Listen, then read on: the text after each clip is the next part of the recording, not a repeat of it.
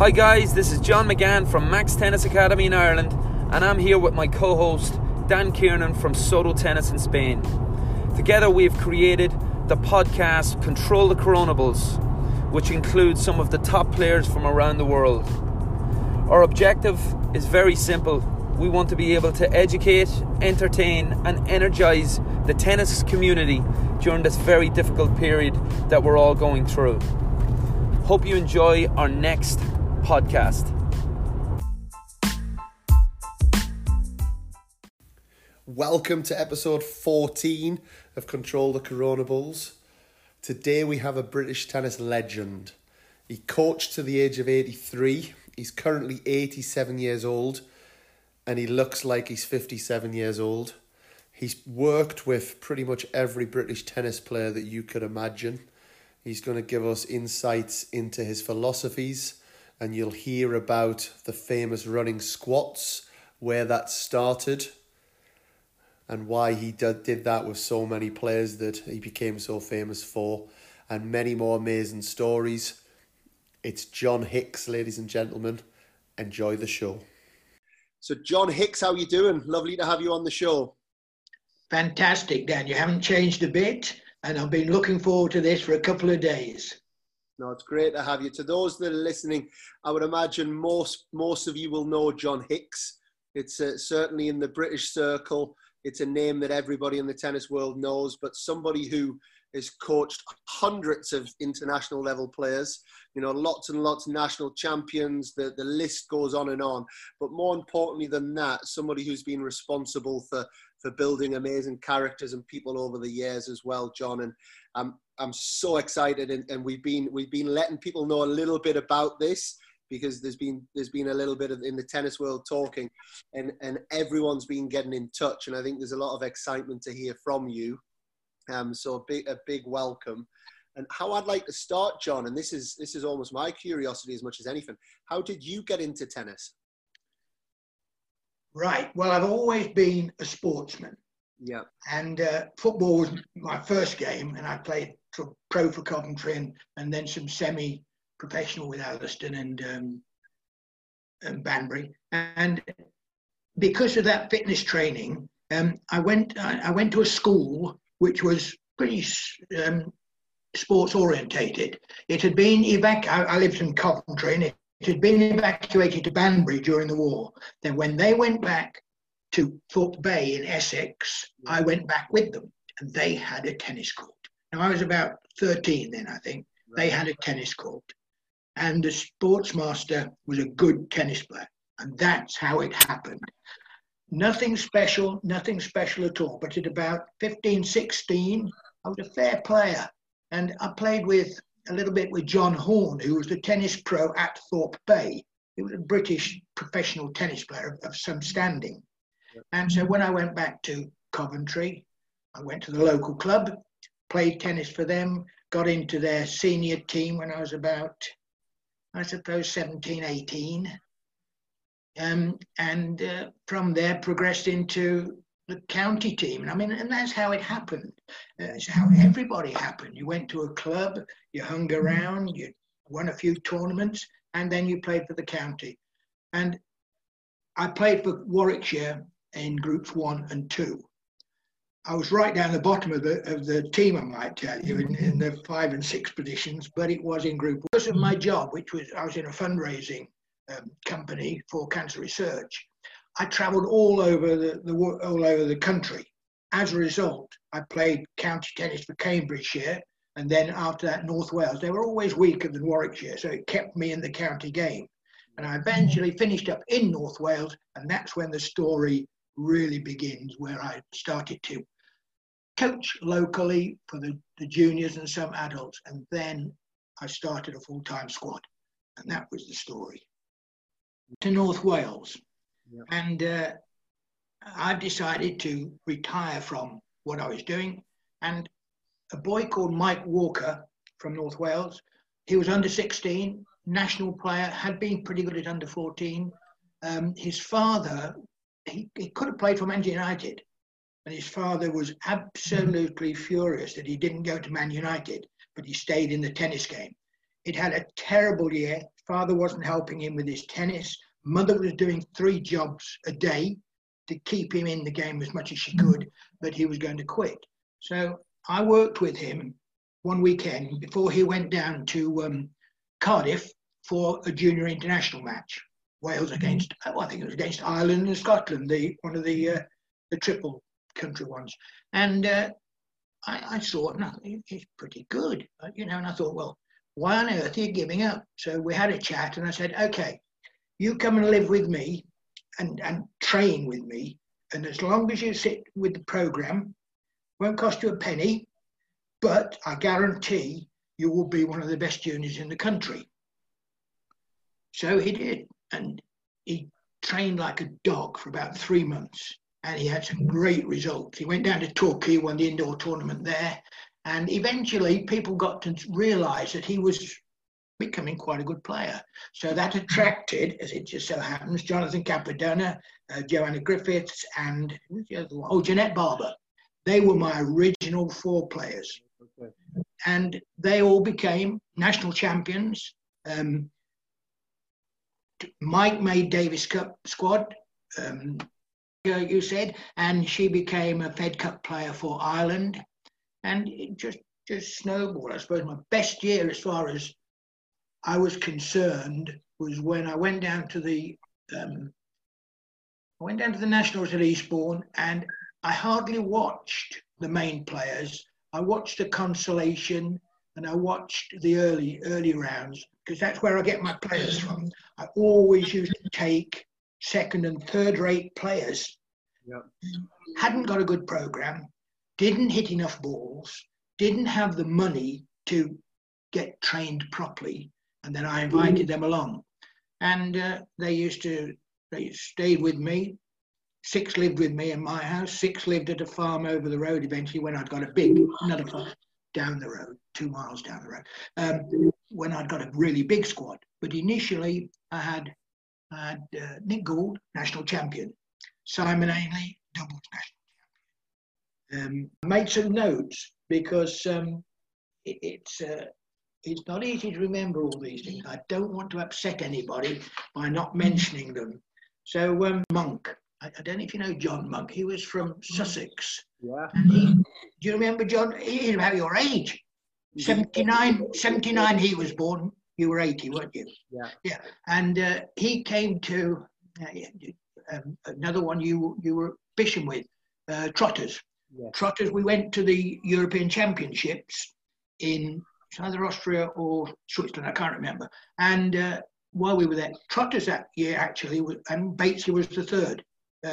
Yes, if you can get Coach John Monk to beat Roger Federer, that has to be the greatest coaching achievement. Hang on, this was the British under-16 team. I wasn't working with Monk at that time. I got him later. I got him after that.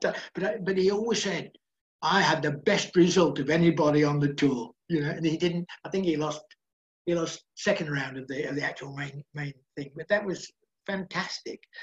And I travelled to, when Richard Lewis took over, he actually asked me if I'd like to become the under-16 national coach before he actually got the job, because I'd done some work for him for the LTA a little earlier, going independently with players to Italy. I became Mr. Italy eventually, because I used to go for the first, I think it was 5 weeks of the season, to Reggio Emilia, Bologna, Milan, and had some good players on those tours. Always used to have a beer with the best coaches I could find, have a chat with them and say to you, okay, what are you doing? Johan Sjögren from Sweden. Yeah. We used to bend the game inside out, and what's going to come next, how the hell are we? And I tell you this, we could never beat Sweden as a nation. We never lost to them. I tell you, when I was coaching the under-16, we never lost to them.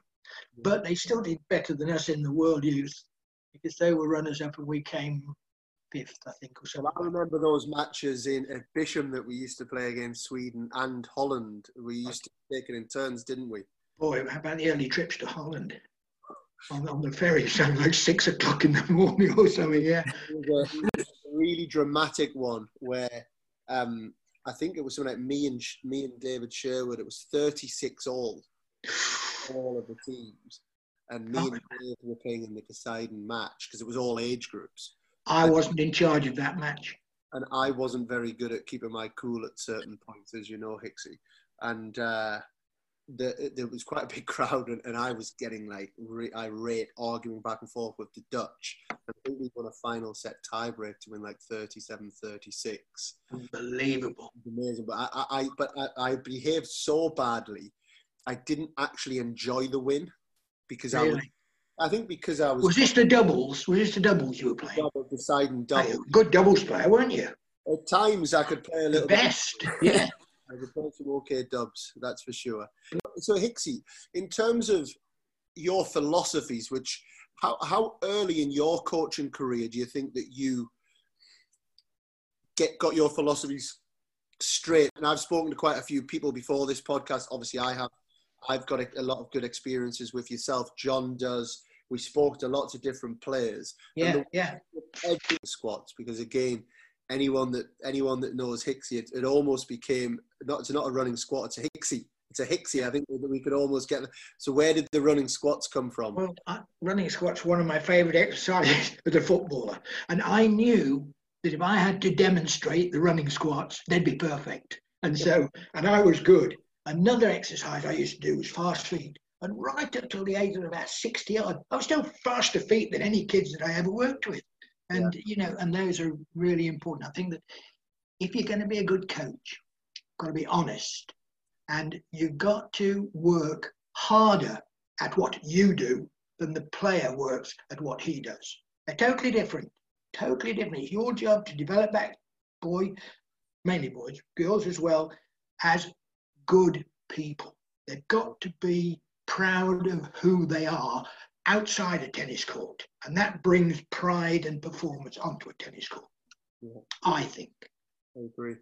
John, I remember in my short time working with you at Wrexham, unbelievable period of my learning as a professional tennis player. But I remember the warm-ups so well, and the warm-ups were just phenomenal. I mean, it was like a full-on fitness session before we actually started hitting balls.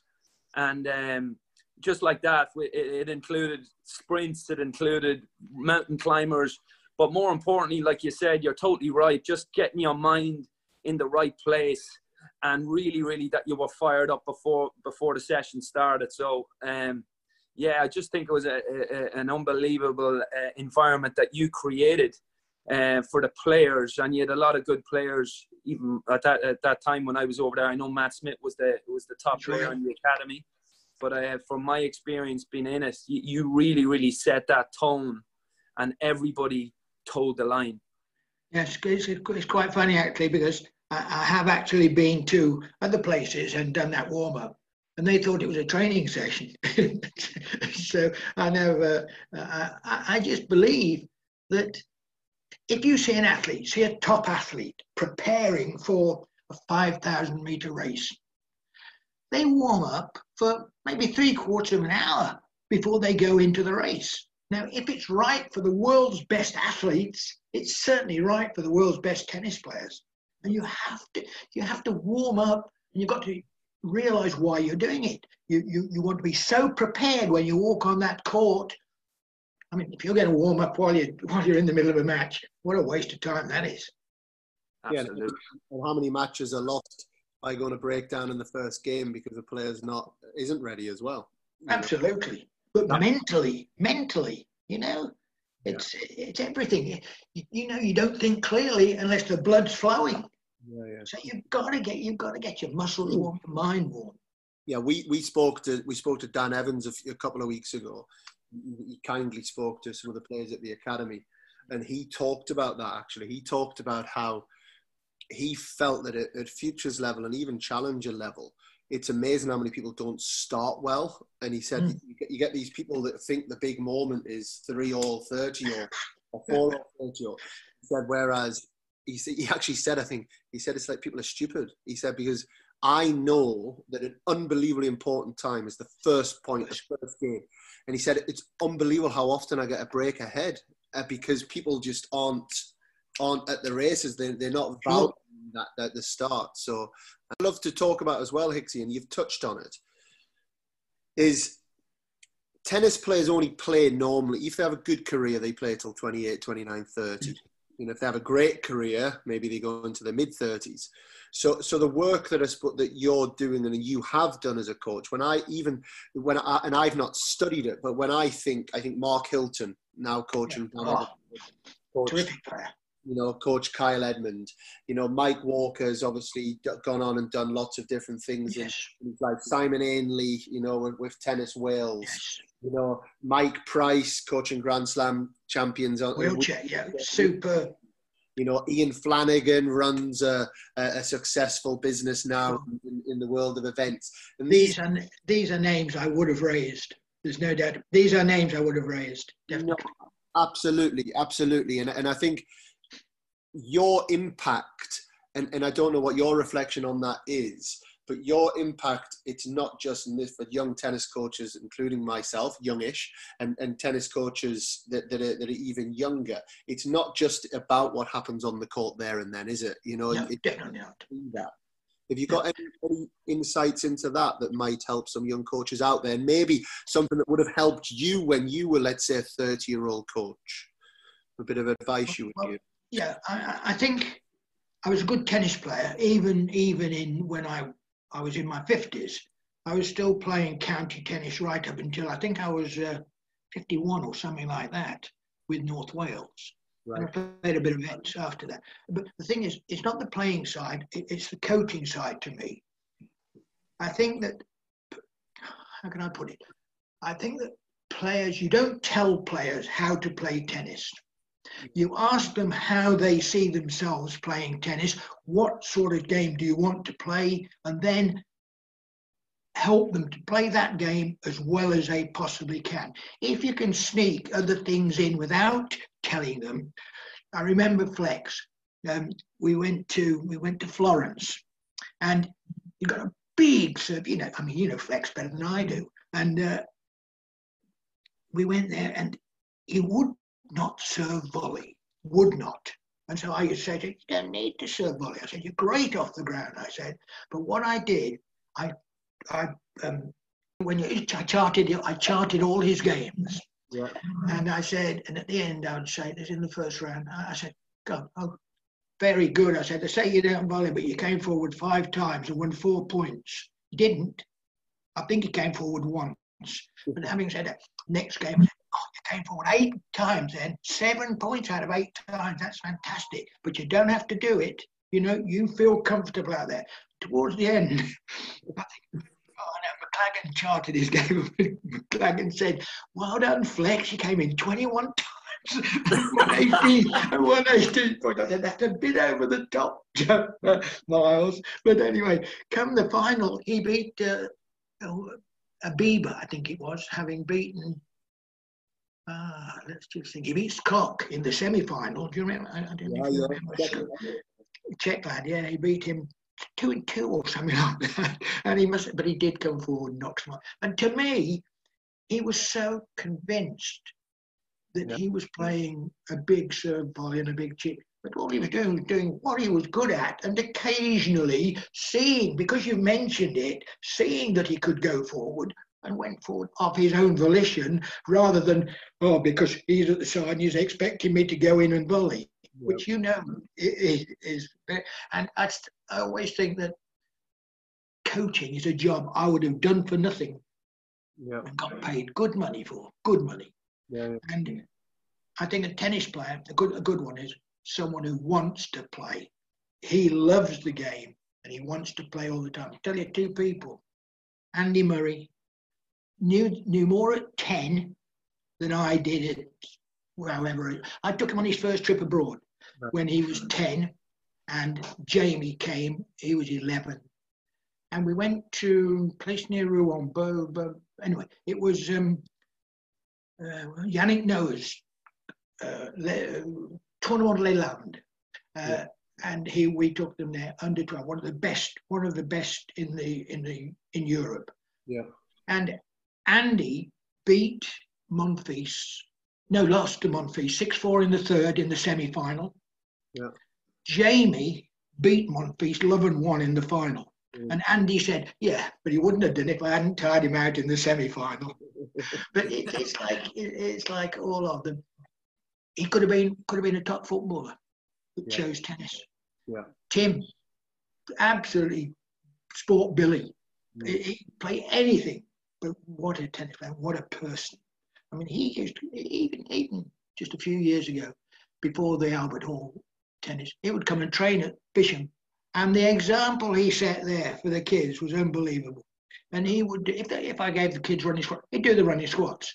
You know, a wonderful man, fantastic. And in terms of, you mentioned the couple, because obviously through the last 30 years, 20, let's say 25 years, obviously Tim and Andy stand out, and now obviously Kyle and Dan and people, but in terms of, I suppose, regular Grand Slam business end, what's pretty close to them, and certainly from a young age? One, could you see that at that age? And two, what stands them aside from all the other great players that you've worked with? Okay. They both were tennis lovers. That's to say, they loved the game. They knew the game inside out. And equally, they were very self-confident. They had total belief in what they did. Andy, from younger than 10, I'm sure. Yeah. I'm sure he thought, nobody can beat me. He used to have a double-handed backhand, which he played on the slice. And as I once said to him, Andy, why don't you go one-handed out? He said, I can beat these with this. A month later, he'd come in and say, hey, Hicksy, what do you think of a slice backhand? But he wouldn't give you any credit for mentioning that. It was always him. You know, he was totally self-sufficient. And I think self-sufficiency is a great thing. I bet, for instance, we talk about coaches. I talk about I'm a coach and the benefit I was to the players. But I'll tell you this, coaches don't make players. Players make coaches. If you're lucky enough to work with that type of player that does as you suggest, never tell, you think, what do you think of? Talk to them, encourage them to make decisions themselves. You're going to be a good coach because they're going to be a good player. And as soon as they're a good player, what a bloody good coach that guy is. Absolutely. That's what it is. But players don't make coaches. I mean, coaches don't make players. Players make coaches. No, I absolutely agree with that. But one thing I would say, and I think you've done this better than anybody I know, coaches do make environments. Sure. That's very true. Yeah. Now, there's a player, totally talented, good footballer again, good golfer, anything. And he could beat Hilts in practice. Year young, he could beat Hilts. He got magic. He got hands like magic wands. He did, but he was never committed to the physical side of the game. And he'd always have an excuse when I say, okay, a couple of hours physical. Now, I've got a private, my dad's arranged for a private coach for me, a private physical trainer for me. And I'm thinking, yeah. And that was one of his biggest weaknesses. But he was the best. He and the boy, his name, 12s at that time, born 1982. And he took that ability right through. He was a good under 16, he was a good under 18, but the best time he ever played was when he played at Queen's and qualified, beat Philippoussis. Then he beat the Austrian, begins with an H, Havlik, or I can't think of his name. And then he lost to Grosjean in the third. I mean, what a performance that is by any standard for a player. I mean, he hadn't even been playing or training regularly. He decides he's going to play Queen's Qualis, plays it and qualified. I mean, it's crazy, isn't it? It is. But Ian had unbelievable hands. He was phenomenal hands. And like you said, great talent to the game. Great talent to the game. See, how do you, because you've also, when you talk about Wrexham, where you spent the majority of your time, and like you say, you would take almost the second, third-rate players. I would imagine had some difficult characters, had some difficult mentalities to deal with at certain stages. But you you always seem to get the best out of people. How did you do that?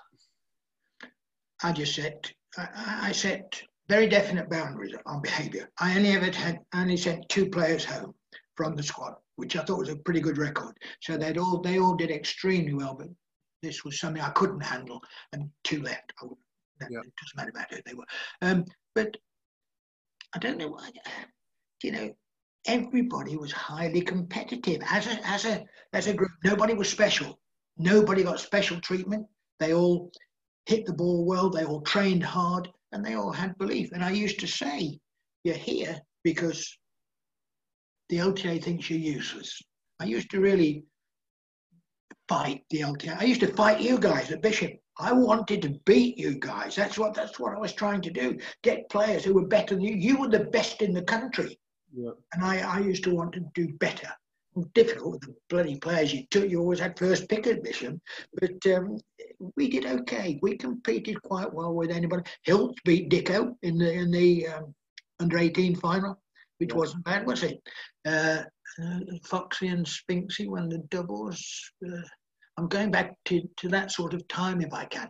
Trouble is, my mind, I'm old, and my mind tends to blur, and I think they're all the same age. But you talk about people. Tim, I took him to Olivetti's with Mars McLagan, Mar Hughes, somebody Matthews, married Ian Bates, Heather Matthews, and playing on a different court from the boys. The doubles were on. Tim and Mars were playing Marsh and De Jager from South Africa. And the girls were on another court. So I went to watch the girls on theirs. They won. And I came back, and Miles and Tim are 1-4 down in the first. Miles is serving. Tim is standing on the baseline alongside him while he's serving. Miles gets 3 first serves in, and he loses the game to 15. So I walk around the back where, as they sit down, I said, "Tim, get back up on that net and play men's doubles, or you wear one of the girls' skirts in training tomorrow." So anyway, they eventually lose 1-3. And when they come off, I was not best pleased. And I said to Tim, he was the nicest guy, but terribly small at under 16. He's really tiny. And I said, "You're not here." I said, "Well, they got me under pressure at the net or something." I can't remember what he said. I said, "It doesn't matter. It's not about winning. It's about developing a game for the future." And I said, "You're going to have a great game for the future." I said, "But off you go around the track and think about it." So he goes off. Victor Pecci is at the tournament with 3 gorgeous girls, and he's just taken up an agency of making women's dresses. And they're all dressed in this fabulous outfit that he's supplied. And the television come along, because Pecci was God in Italy. He'd won the Italian a few times.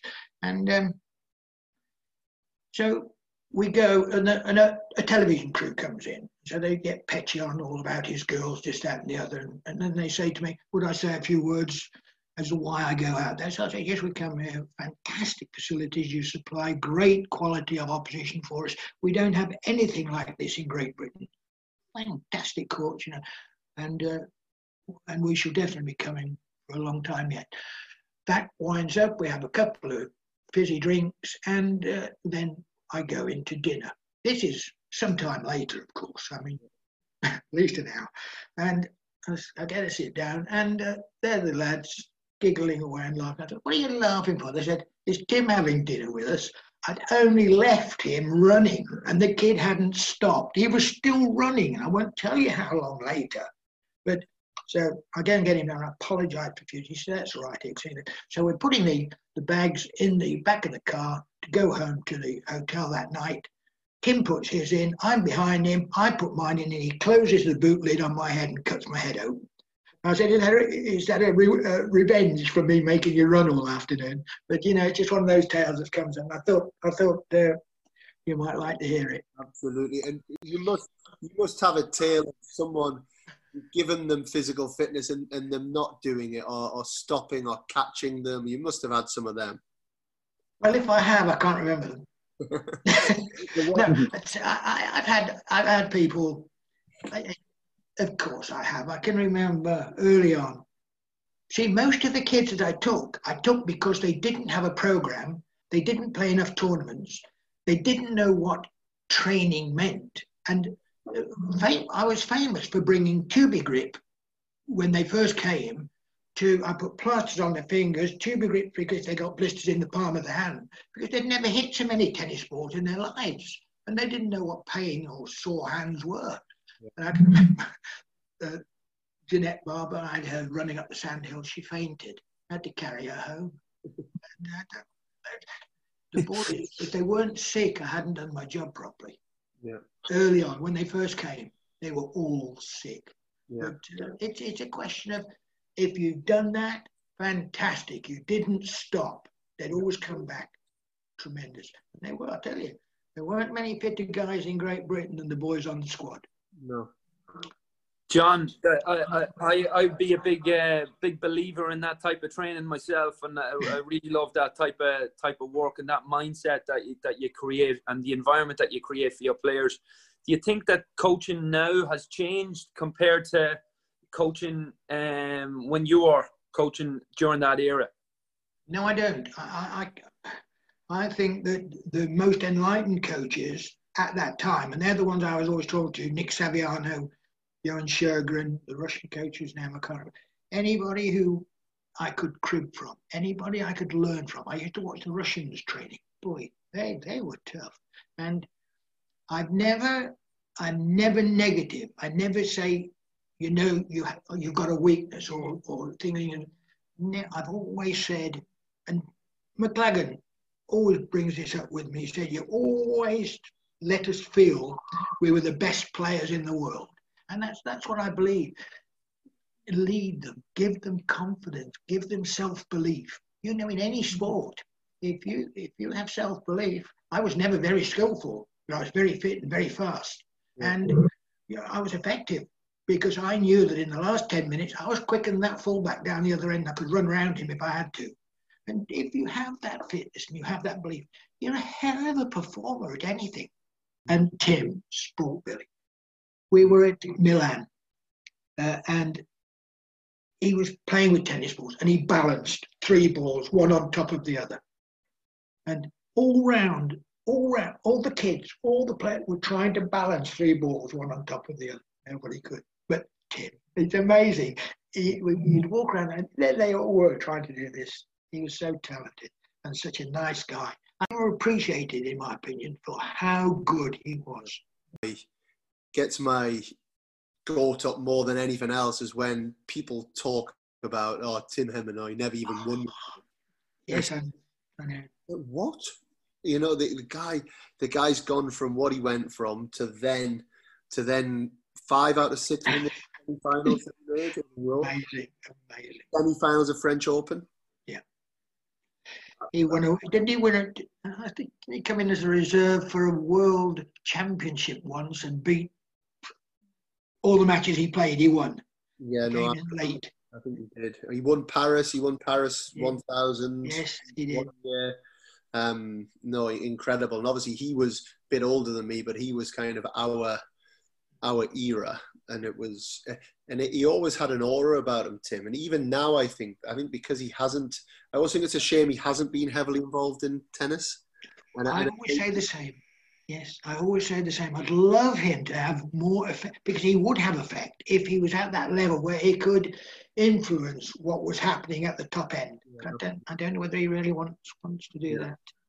But no, the story Ben Harron told me, because I know he goes into Abbey a little bit, but he also goes into Reeds a little bit. Yes. And this would be in line with your philosophies, John. It would be in line with, I'm sure, all of ours now as coaches. But Tim was hitting for like half an hour, and he called one of the guys he was hitting with up to the net, and he said, "How many mistakes have you made?" And they said, "I don't know." He said, "How many mistakes have you made?" "Don't know." He said, "Well, I've made one, and it was the backhand. I was pulled a little bit out wide. I hit a backhand. I hit the top of the net tape, and I didn't quite cover the ball with the backhand. you need to own every shot, every error that Fantastic. you know. And I just listened to a podcast this morning, actually, Magnus Norman, and that was one of the big things Magnus Norman said in the podcast. He said, look, all of these, the best players, they value every single ball, you know, and you go around centres around the world, and too many juniors are just happy in the first 10, 15 minutes for balls to be spraying here, there and everywhere. And I think it's like us as coaches trying to grab those little bits of actually that right there that's what makes a difference. You know, yes, it's skill, it's talent, but we talk about some really talented players that haven't made it, but having that absolute value on every single ball.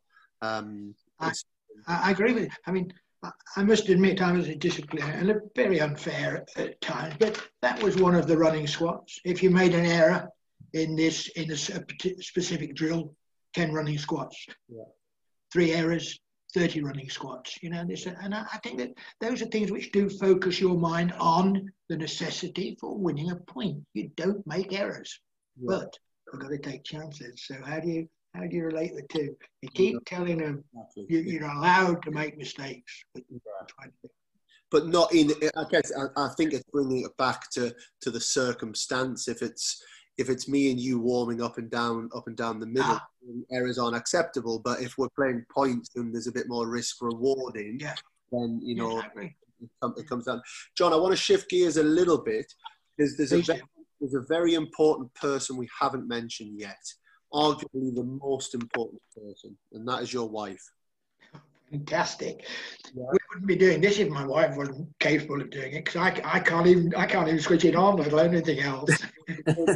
So to start with, her ability to get on a Zoom call, but just I guess specifically to Jan, because we all love Jan in the tennis world as well, and she's been a massive influence on many.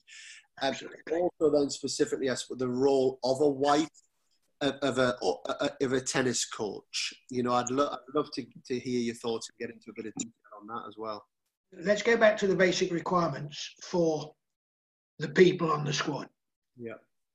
The actual behaviour around the house, the food that they ate, the quality of that, and everything. I mean, without Jan, I couldn't have done anything. She did all of the secretarial work. She did all the financial work. She fed the kids. She did all the housework. I mean, and I was away from, when I was at Wrexham, I was probably working 10 hours a day. Because don't forget, after the squad, I'd got individual, I got the local kids, but Jan was the be all and end all. I hardly saw my kids at times, which I regret terribly, but Jan was the one who held the whole thing together, and the kids loved her. I mean, her tuna and sweet corn sandwiches are famous the world over, and we ate well. And they ate well, but they weren't allowed to eat rubbish. And Jan was very firm about that. So if you think I worked hard, she worked harder. And she you know, I mean, she's unbelievable. Still is. Still looks after me. I don't do anything at all. She does everything. I mean, I just go for a run, sit and read a book. And that's about it. No, I keep myself fit. And Jan, only this morning, she said, I better make it. Says the Hoover's been around this morning, not me. Jan does everything. And if ever I can't think how lucky I was to meet her and marry her. And I'm eternally grateful. No, that's as are the tennis world, John, as well. And I think to take it away from being just specific on Jan, because she is amazing and 1 in a million, and to have that. But there is thousands of tennis coaches around the world. There's lots that go on the journey of also helping players, and it's sometimes not talked about. You have a player who is obviously in the headlines or is performing on the court. You then have a coach who's dedicating themselves around that and traveling. But there's then another layer, you know, and I think it's really important that we do bring attention. She travelled with me quite a lot, you know. If there were girls in the squad, she would travel with me. Went to many places. She came down the World Youth. She came when we went down there. Got very friendly with the can't think, some hobnob I never met, and had a thoroughly good time, which she deserved. But what I'm saying is, she would, even at weekends when I went to tournaments, she would come. She was just as interested in the players as I was. She would know, the results. She knows the results better than I know them. She's so into the game that and she actually plays not a bad game, but she's had a melanoma a few years ago, which she's had cut out. She's absolutely fine, but she's having to look after herself. But we get out occasionally and hit a few balls. Great. Well, we all send our love to Jan as well, Before do you remember Ken Rowe? Ken Rowe, I know the name, absolutely. And I remember when I was over training. He made your Davis Cup team. James Pringle. James Pringle is from my home club in Dundalk. Under 12 national champion. Yeah. Deirdre Walsh. Deirdre Walsh, yes. Karen Nugent. Absolutely. And Leslie O'Halloran. Yes. All of those have been on the squad and improved out of sight. They were terrific. Leslie O'Halloran got a good world ranking. Maybe 200s or 100s, maybe 130, something like that. Yeah, I think she was very high, played Fed Cup, and then she was... And you know what, John? I think she went on and actually became the #1 player in the world over 40. Really? Yeah. And she smoked like a chimney. Smokes, absolutely. Unbelievable. Like she chain smoked and she was as fit as a flea. She didn't have an ounce of fat on her.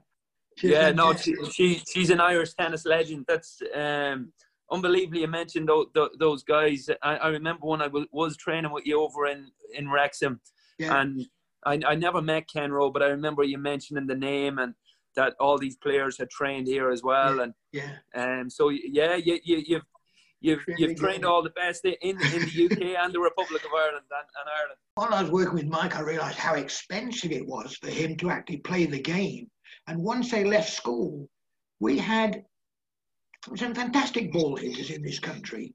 And at school leaving age, they seemed to just disappear. They dropped out of the game. And it was because, unless they were extremely wealthy or they were good enough to get selected for Bisham or one of the British squads, they just couldn't afford to play the game. And we lost thousands of them. And that's really why I got into this niche of school leavers, picking them up, training them well, and giving them the opportunity to become good players.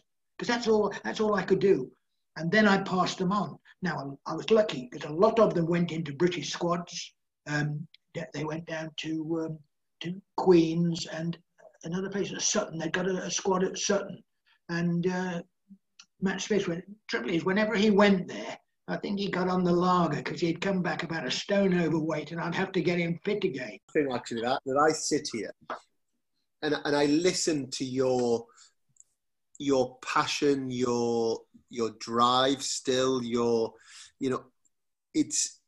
were engulfed completely in this, you and Jan, yes. And the fact that, I am, but the players don't live with me. I'm working 15 hours a day, but they don't live in the house, with me and my wife and kids. But it wouldn't work anywhere there.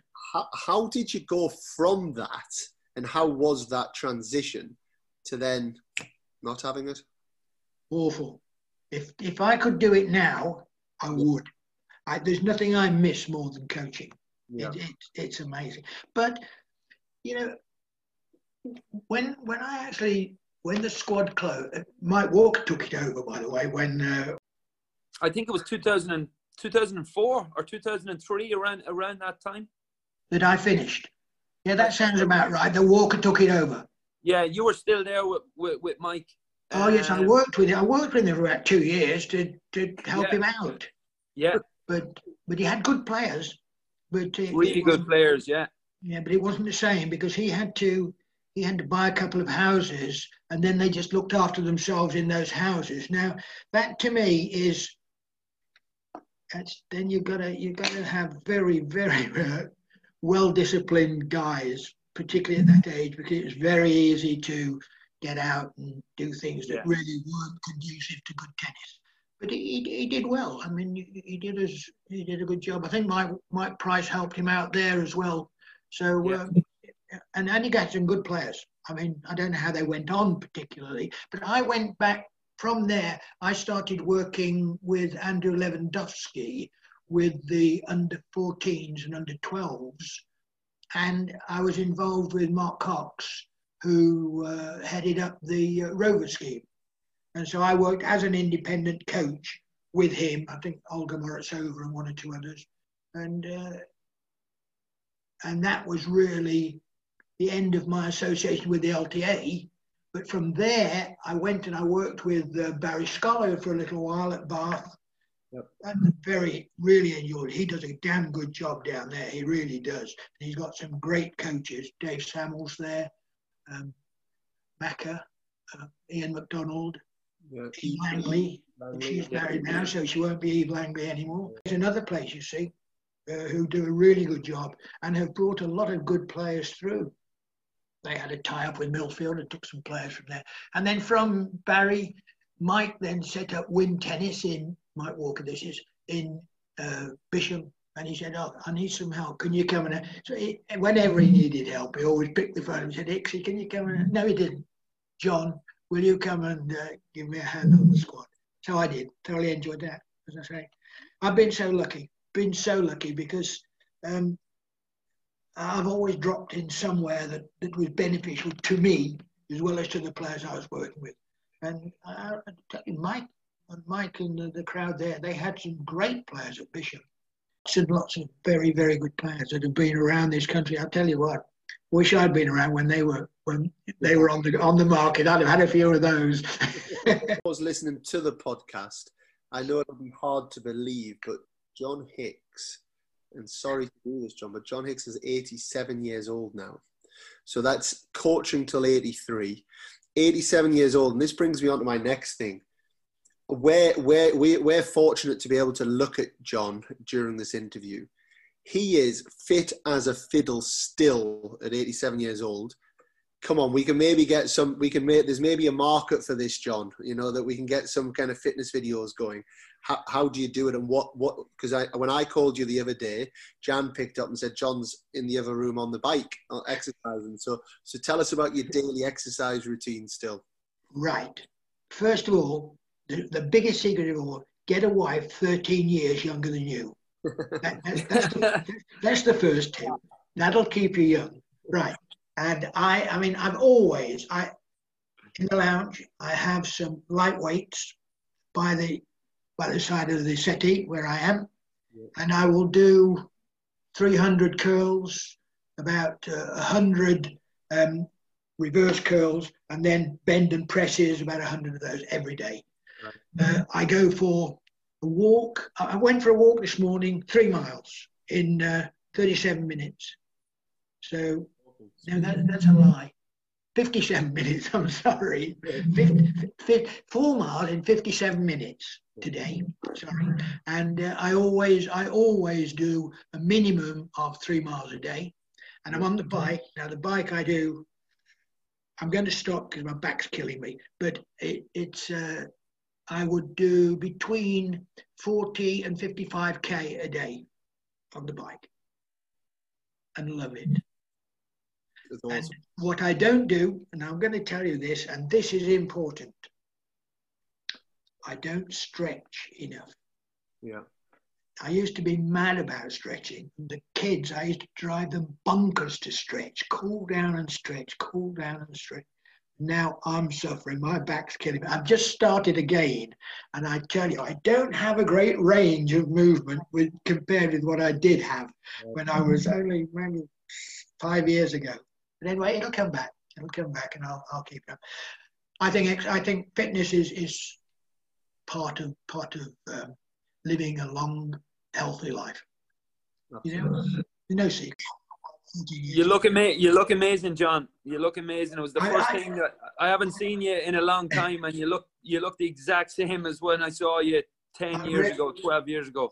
Unbelievable. I'm really pleased. And to talk to you and to talk about tennis is fantastic for me, because I could do this all day, every day. and Yeah. love every moment of it. So, my last couple of things, John. Yeah. What do you think of the way tennis is going currently? And if there was one thing, yes, that you would change about tennis, what would it be? now that's difficult. I wouldn't change anything about tennis. I think tennis is a great game. You would say that. And A great game and played by fantastic people. And I think the level, the quality of the tennis that's produced day in, day out by revered, quite old players and fantastic young players who are suddenly coming into the game as ready-made players. I mean, they're so knowing about the game and they're so good at competing. I mean, this Tsitsipas, Medvedev, and a guy I raved about, and they said to me, Chung, what happened to Chung? Yeah, I think he got injured, but he'll be back, I think. He's a good player. And I also think that mobile giants, unfortunately, are the thing of today. I don't think the small man has much chance in today's game. You see, with the smaller man, the balls are slower, the courts are slower, and physical power is really important. And now, the bigger man, the little man used to be able to move around and embarrass because they weren't as fit and as agile as the smaller man. They're all big and they're fast and they're well balanced and they're tremendous. They're mobile giants and hit the ball fantastically well. Game about being big, about being strong. Do you think this? I do. You do, yeah. I do. I think that weight of the balls are slower and big serves. I mean, Fenton balls. You need a massive serve now. I mean, before you get away with the light balls, you get away with a decent serve. Now you've got to have a massive serve to be effective. Yeah. But I remember coming back from a trip to, I can't think where I'd been. I think it might have been to America or no. But I came back and Richard said, he asked me to do this sort of thing to a crowd of coaches. And I said, well, it's pretty obvious that the ball is being taken earlier, heavier. I said, our coaching books told us to hit the ball between knee and waist. A falling ball at around knee high was in the coaching. I mean, God, these guys, I said, are hitting the ball shoulder high, early, heavy. I said, but the thing is, they're winning points from the back very easily. I said, I think with the slower balls and as the game slows down even more, they'll have to become more effective in all parts of the court. I think the volley will become extremely important to gain, and it has for hours because they don't miss. Yeah, absolutely. And what about one piece of advice? And I want to do this in two parts. Three parts. One piece of advice for a young up and coming player. Right. Young up and coming player. Find yourself a sponsor. Yeah. Because I'm sorry, nothing has changed from when I first started coaching. No money, no future, in my opinion. Now, if you know differently, fine. With good money, you'll get yourself good facilities, you'll get yourself a good trainer, and you'll get yourself a good coach. Yeah. And all of those to become a good tennis. But winning is really important. There's no doubt about it. But preparing to win is much more important. Very good. Advice for a young coach coming through. Only coach if you love the game and you want to be in the game for anybody's sake but your own. You've got to give. Yeah. And you have to have humility. You've got to face disappointment, criticism.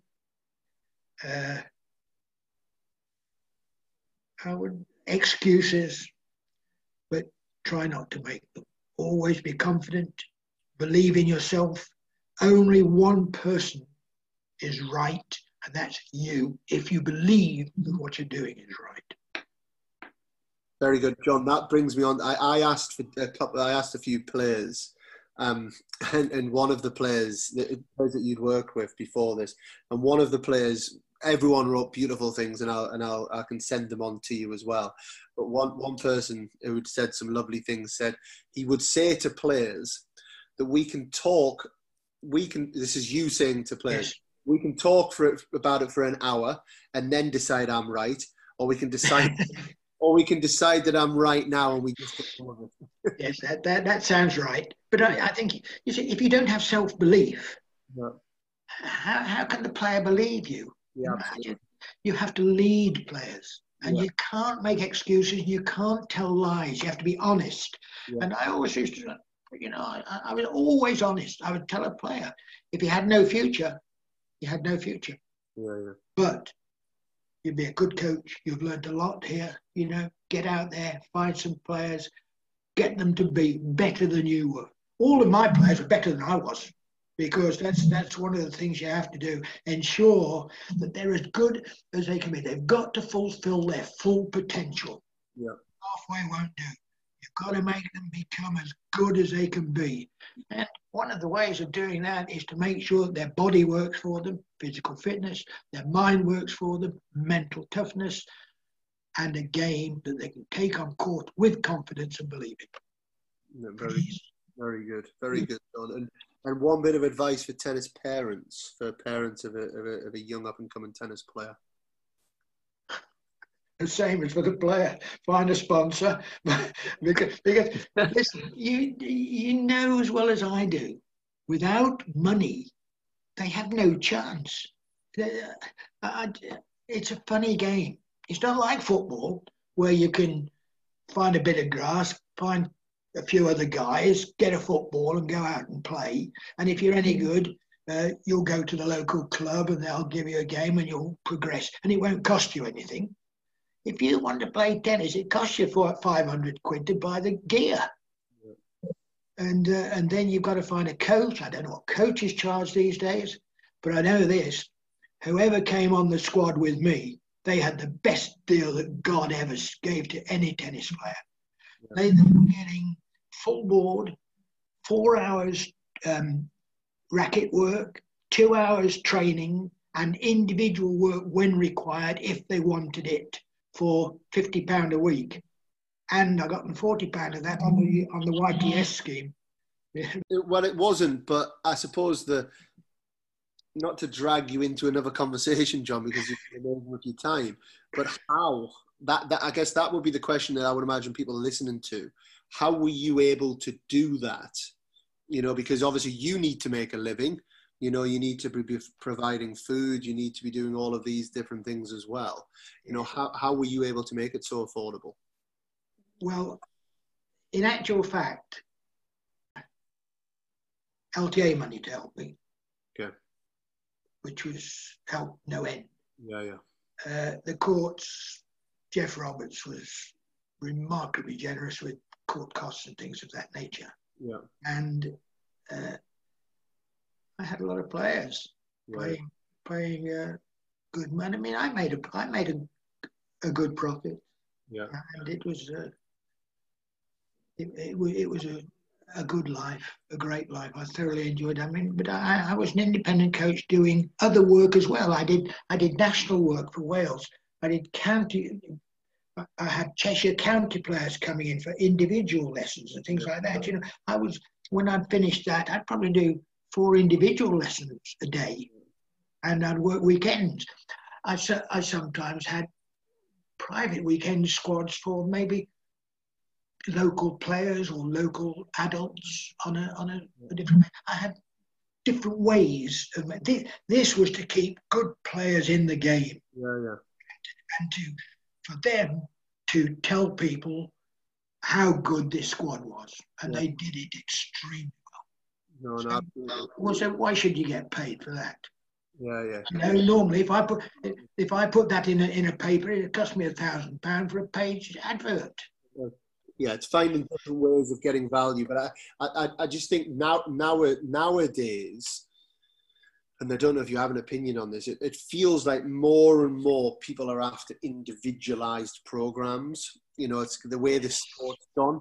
Yes. So, and so actually individualized program means more expensive. So it's actually, what you've done was, and I think it was such an amazing model the way you did it, and obviously executed it amazingly well. You know, was get like-minded people, work unbelievably hard together. You know, we're going to create this amazing environment. Everyone's going to push each other. Great team, amazing.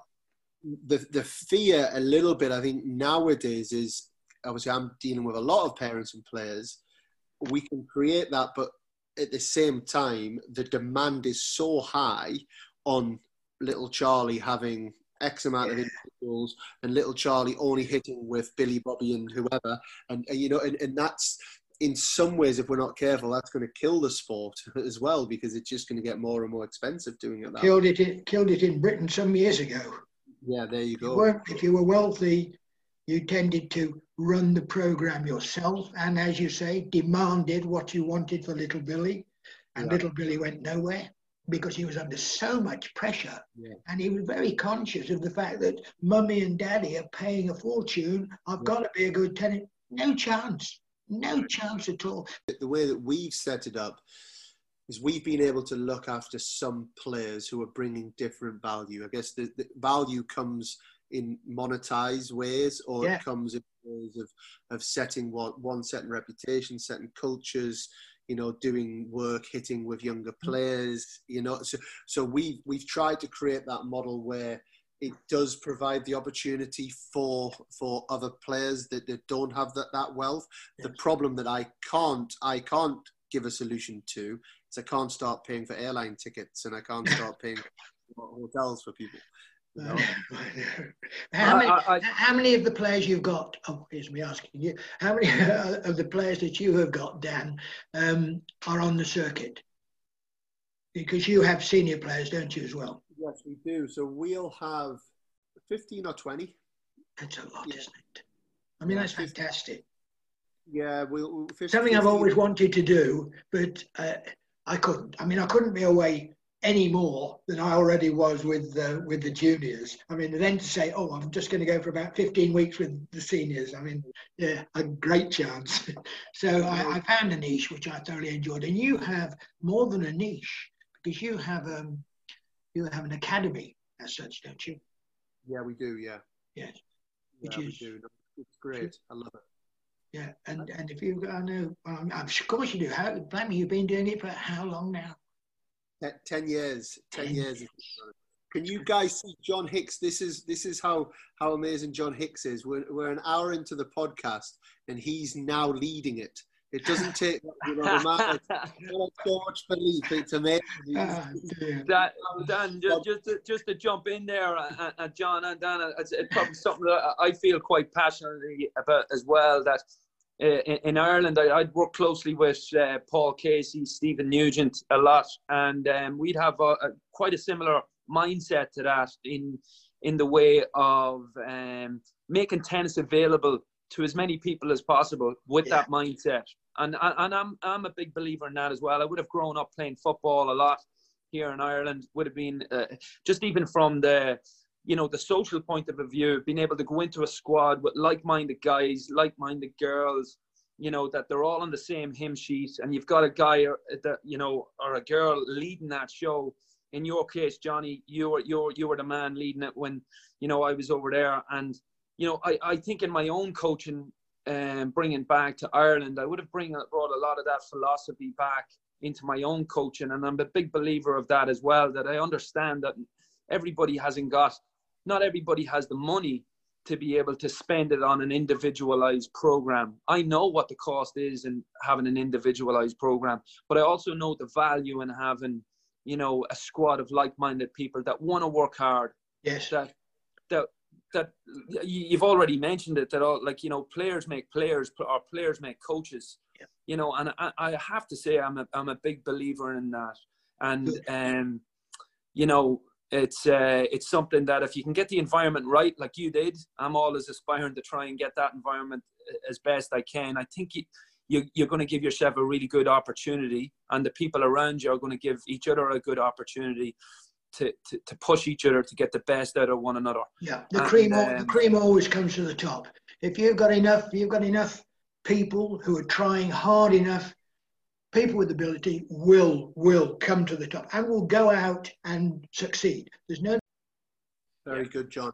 John, at this point, I want to, on behalf of myself and John, and also everyone in the tennis world, because people that are listening to this, I know are going to take so much from it. For you to have given your time up, a massive thank you. But my last words, actually, I want to leave to Mark Hilton, because when I think of you, John, I think of hundreds of players, but I was brought up in an era where I was so close to Mark, and you were Mark's coach. And we did a podcast with Mark the other day, and I said this to Mark.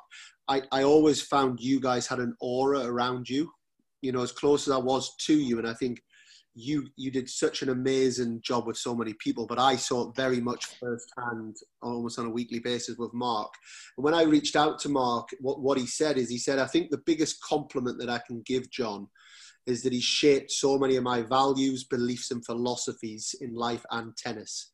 He was the closest thing to a second dad to me growing up. And although he was my tennis coach, on reflection, his priority was my development as a person. I'm truly thankful he has played such a significant role in my development. I love the man. And I don't think that could have been put any better. And that's very humbling. And that's how I know hundreds and hundreds of people feel about you, John. You've had more impact than you could ever know. And for us to have the pleasure to sit and talk tennis with you for over an hour has been really special, and we need to do it more often, and we need to get everybody together. So a big thank you for your time, and to Jan as well for helping you get onto the Zoom call. Without her, it wouldn't have happened. So thank you very much. Dan, thank you very much. I've thoroughly enjoyed it, and I do hope we have the chance to chat again. Thanks very much, John. Thank you, John.